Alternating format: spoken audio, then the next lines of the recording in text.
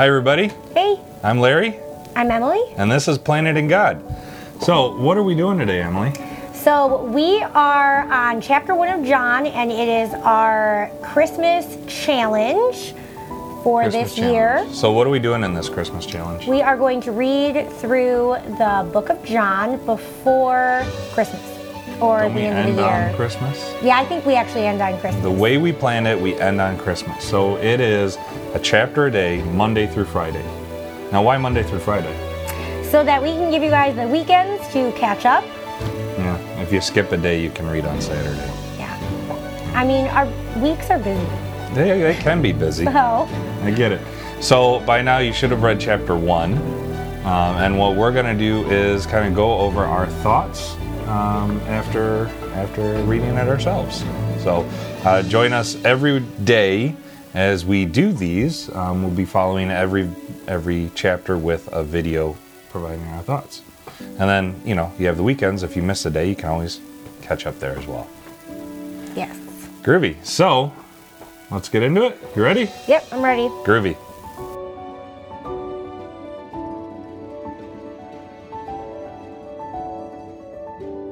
So, chapter 1, the grand prologue to John's Gospel. Or at least that's what a lot of people term the first 18 verses as the prologue.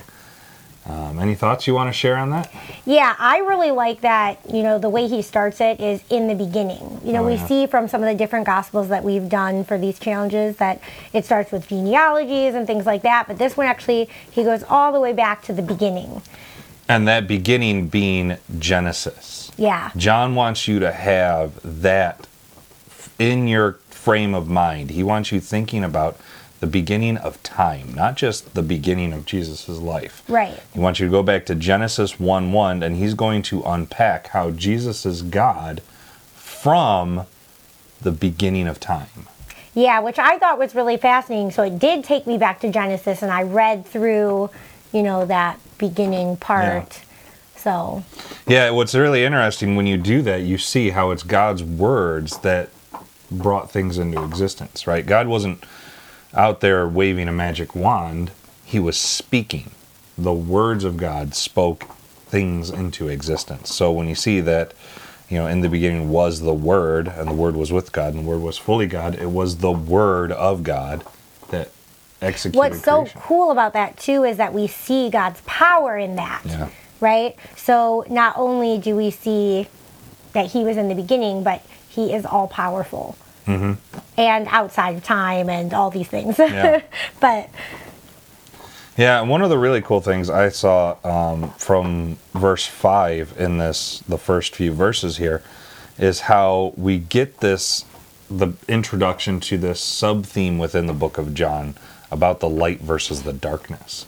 And what's really cool is that sub-theme of light versus darkness you also see in Genesis, with God creating light out of darkness. So it's really cool to see that kind of follow through both in Genesis and in John's Gospel. Yeah, I like that too. It makes me think of the Christmas lights. Christmas lights? Really? What about Christmas lights? Well, everybody's putting up Christmas lights right now, so... It's a little cold for that. Well, and as believers, we all get together and we shine brighter when we're together, just like Christmas lights. Okay, interesting. Listen. Cheesy, but interesting. That's what I thought of when I was thinking of lights right now. There you go.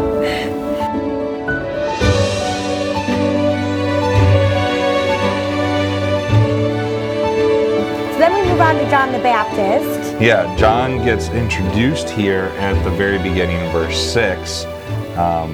And what does it tell us? What did you find out about John at these beginning verses? So what I think is really cool about John the Baptist is it says he's a witness.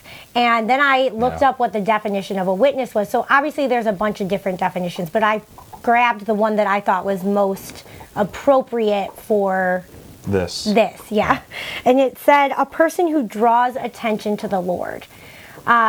Which that is the goal that we have too, right? Our goal is to draw attention to the Lord in our lives.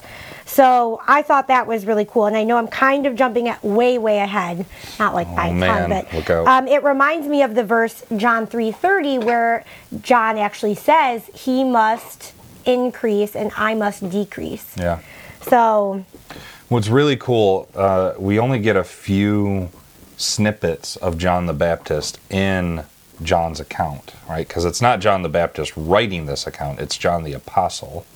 Go back to our Who, What, Why, When, Where video if you missed that one to find out more. But when we do see John step onto the scene and actually say something or do something, he's always denying that he's the Christ.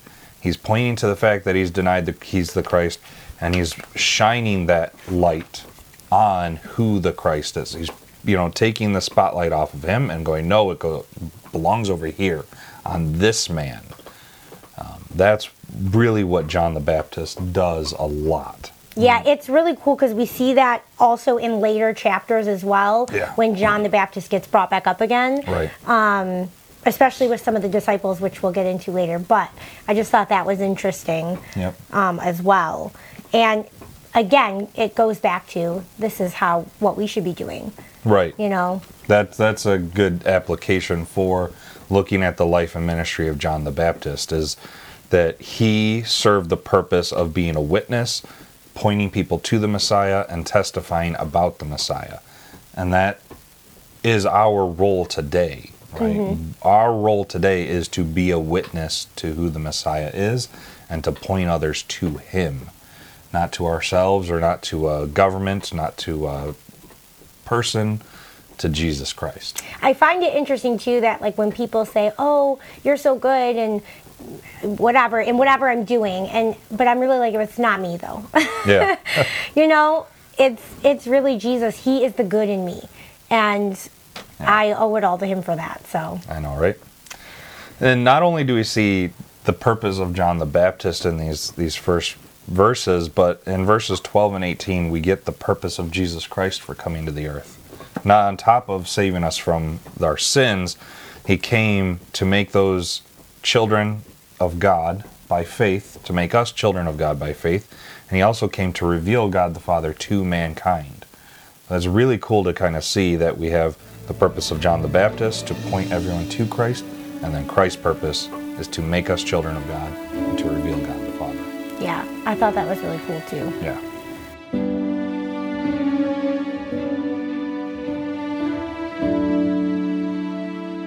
So speaking of John the Baptist, we get into the first kind of interaction with him where we actually hear John the Baptist speaking. One thing that I want to point out here is you have John the Baptist giving his testimony in front of the Jewish leaders. There's two phases that the Jews would do for a potential messianic investigation. And this is just good to have for a context. I'm sure I've said it in past years. But first, the Jews would observe a person. If they thought someone was being messianic or possibly the Messiah, they would just come and observe. They'd do that for a period of time. And then if those messianic claims were found to be of more importance, they would start asking questions and interrogating the person. And so that's what we see when we move into the middle of chapter 1. The Jewish leaders are coming to him and they ask, "Who are you?" Right? We want to know who you are. And John rightly confesses, "I am not the Christ." And then they ask him, "Well, are you Elijah? Are you a prophet? Tell us who you are." And every time John answers, "No, no, no, I am not." Yeah, I find it interesting too that like they do say, "Are you Elijah?" Why do they say that? Well, because they knew the scriptures and they know that Elijah is supposed to come before the Messiah. Yes, but when Elijah comes before the Messiah, and this is really interesting with John denying he is Elijah. When Elijah comes before the Messiah, that is before the Messianic kingdom. Right. Right? So John knows that there is one Messiah with two appearances, two comings. The first coming, the Messiah must come to suffer and to die for the sins of the world. That is why John denies being Elijah, because he knows Jesus Christ hasn't fulfilled that piece of the prophecy yet. So the second coming, Elijah will come before him, and then he will come as king. Yeah. So it's really important to know why John denies being Elijah. I think it's interesting too, like with knowing like the Pharisees and them all doing that, like they know the scripture, right? Right. But they don't truly know the scripture in No. their heart, right? Because that only way that was revealed to John was through the Lord. Right. You know? And you'll see Jesus will call them on the carpet of this many times that they don't know the scripture. Yeah. It's really cool to see. But then we get the, within John baptizing Jesus, we get the fact that John recognizes that Jesus is pre-existent, that Jesus was before John, even though, like, logically and human age-wise, John is 6 months older than Jesus. Right, and we know that based on in Luke. In Luke, that gives us that genealogy. But John recognizes that Jesus is God in the flesh, and therefore, being God in the flesh, he came before John. Yeah. Because he pre-existed. And then we get into the account of the Holy Spirit descending and resting upon Jesus. This being a testimony to who Jesus is. He is God in the flesh. Any other thoughts on that section? I found it interesting, so kind of going back up to 31, where he's saying that he should be revealed to Israel, right? In the baptizing, he's saying. And that took me back to Revelation, which is where Revelation is the revelation of Jesus Christ, right? It's revealing Jesus Christ. And just like that, Jesus Christ is being revealed to Israel. And I just think it's really cool that we can see the comparison here, that Jesus Christ is being revealed to Israel, and then in Revelation, Jesus Christ is being revealed to Israel again through judgment. So another thought that I had between the verses of like 32 and 34, I found it really interesting that God revealed to John the Baptist to know what he needed to know in the ministry that God gave him. You know, what's interesting about that, though, is that we see this with the disciples as well. Like, we'll see going on how when Jesus talks about his crucifixion, they don't understand it at that time, but later it's revealed to them and they know it. Yeah, he's preparing them for the ministry that he's, working them up towards. And so I find it that in our lives, he's doing the same thing, right? We don't always see it all the time, but God is revealing to us what our ministry is in our walk with the Lord. That's why the Word of God is living and active. It's a breathing, alive document, because I'll often read the same passage a number of times, and it speaks differently to me. I agree. Recent example, I'm studying for a sermon I'm putting together, and I was looking at Isaiah 14, and I've read it and studied it before, but this time around my eyes have been opened up. I gotta go back to 13 more and see what's really going. And it's like, my eyes are being wide open for that. That's pretty cool. Yeah, God reveals different things to us at different times. I think also too, so that we don't just get knowledge bombed. Yeah, exactly. And you may have studied this one thing one time and learned something, but go back and restudy it because you're going to learn something different, and then they just build on top of each other. And because I go back, really cool. When I think knowledge bombed, I go back to Daniel, Yeah. when God was revealing to Daniel all the things of like the end times, and he couldn't do anything for days. Yeah. That's knowledge bombed, Yeah, he got knowledge bombed big time. So that's what I think about, if we get knowledge bombed, that's what happens.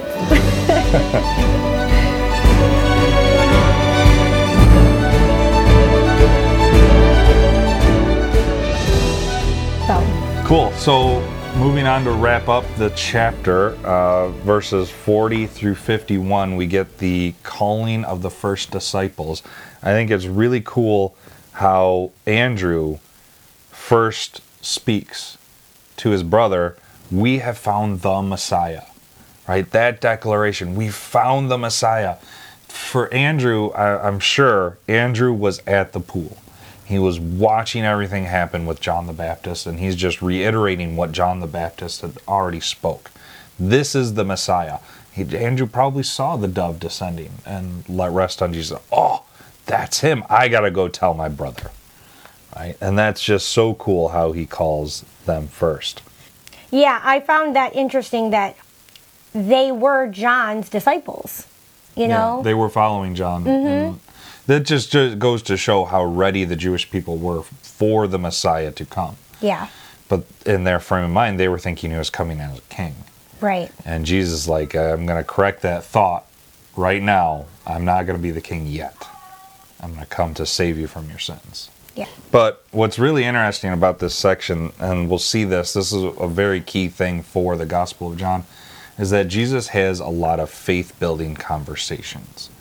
John doesn't focus on the actions of Jesus or his miracles, but he focuses a lot on the conversations that Jesus has and how those conversations lead to faith, and that faith being in the fact that he is God in the flesh. Right, John who wrote the book, not John the Baptist. Exactly. Because we've kind of been flip-flopping. It's hard to hear, yeah.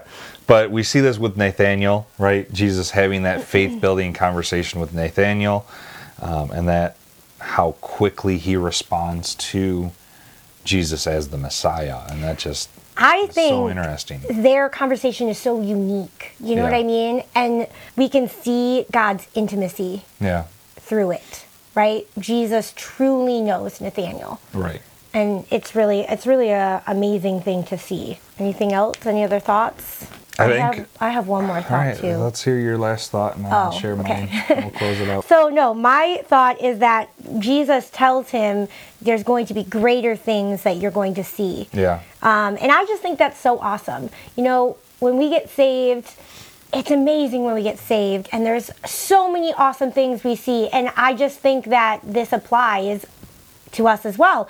There are going to be greater things through our walk with the Lord that we're going to see. And it's just a constant growth pattern of awesomeness. It is. I think we can really close out with and end here with Philip's words to Nathanael, come and see. If you don't know Jesus Christ as your Lord and Savior, I think we would implore you to come and see, right? The fact of the matter is that we are a fallen, sinful people. We have done things and continue to do things that go against the Word of God and who He is. But God loves us so much that He sent His Son, Jesus Christ. This account in the Gospel of John is just that. God in the flesh coming to save us from our sins. So come and see what came out of Nazareth. Follow along with us and learn that Jesus Christ is the Son of God, and that by putting your faith in Him, you can have forgiveness and eternal life. So that was so much fun, and I am super excited to do chapter 2 with you guys tomorrow. You? Yeah, sounds great. Can't wait to do it. All right, we'll see you then. Bye now.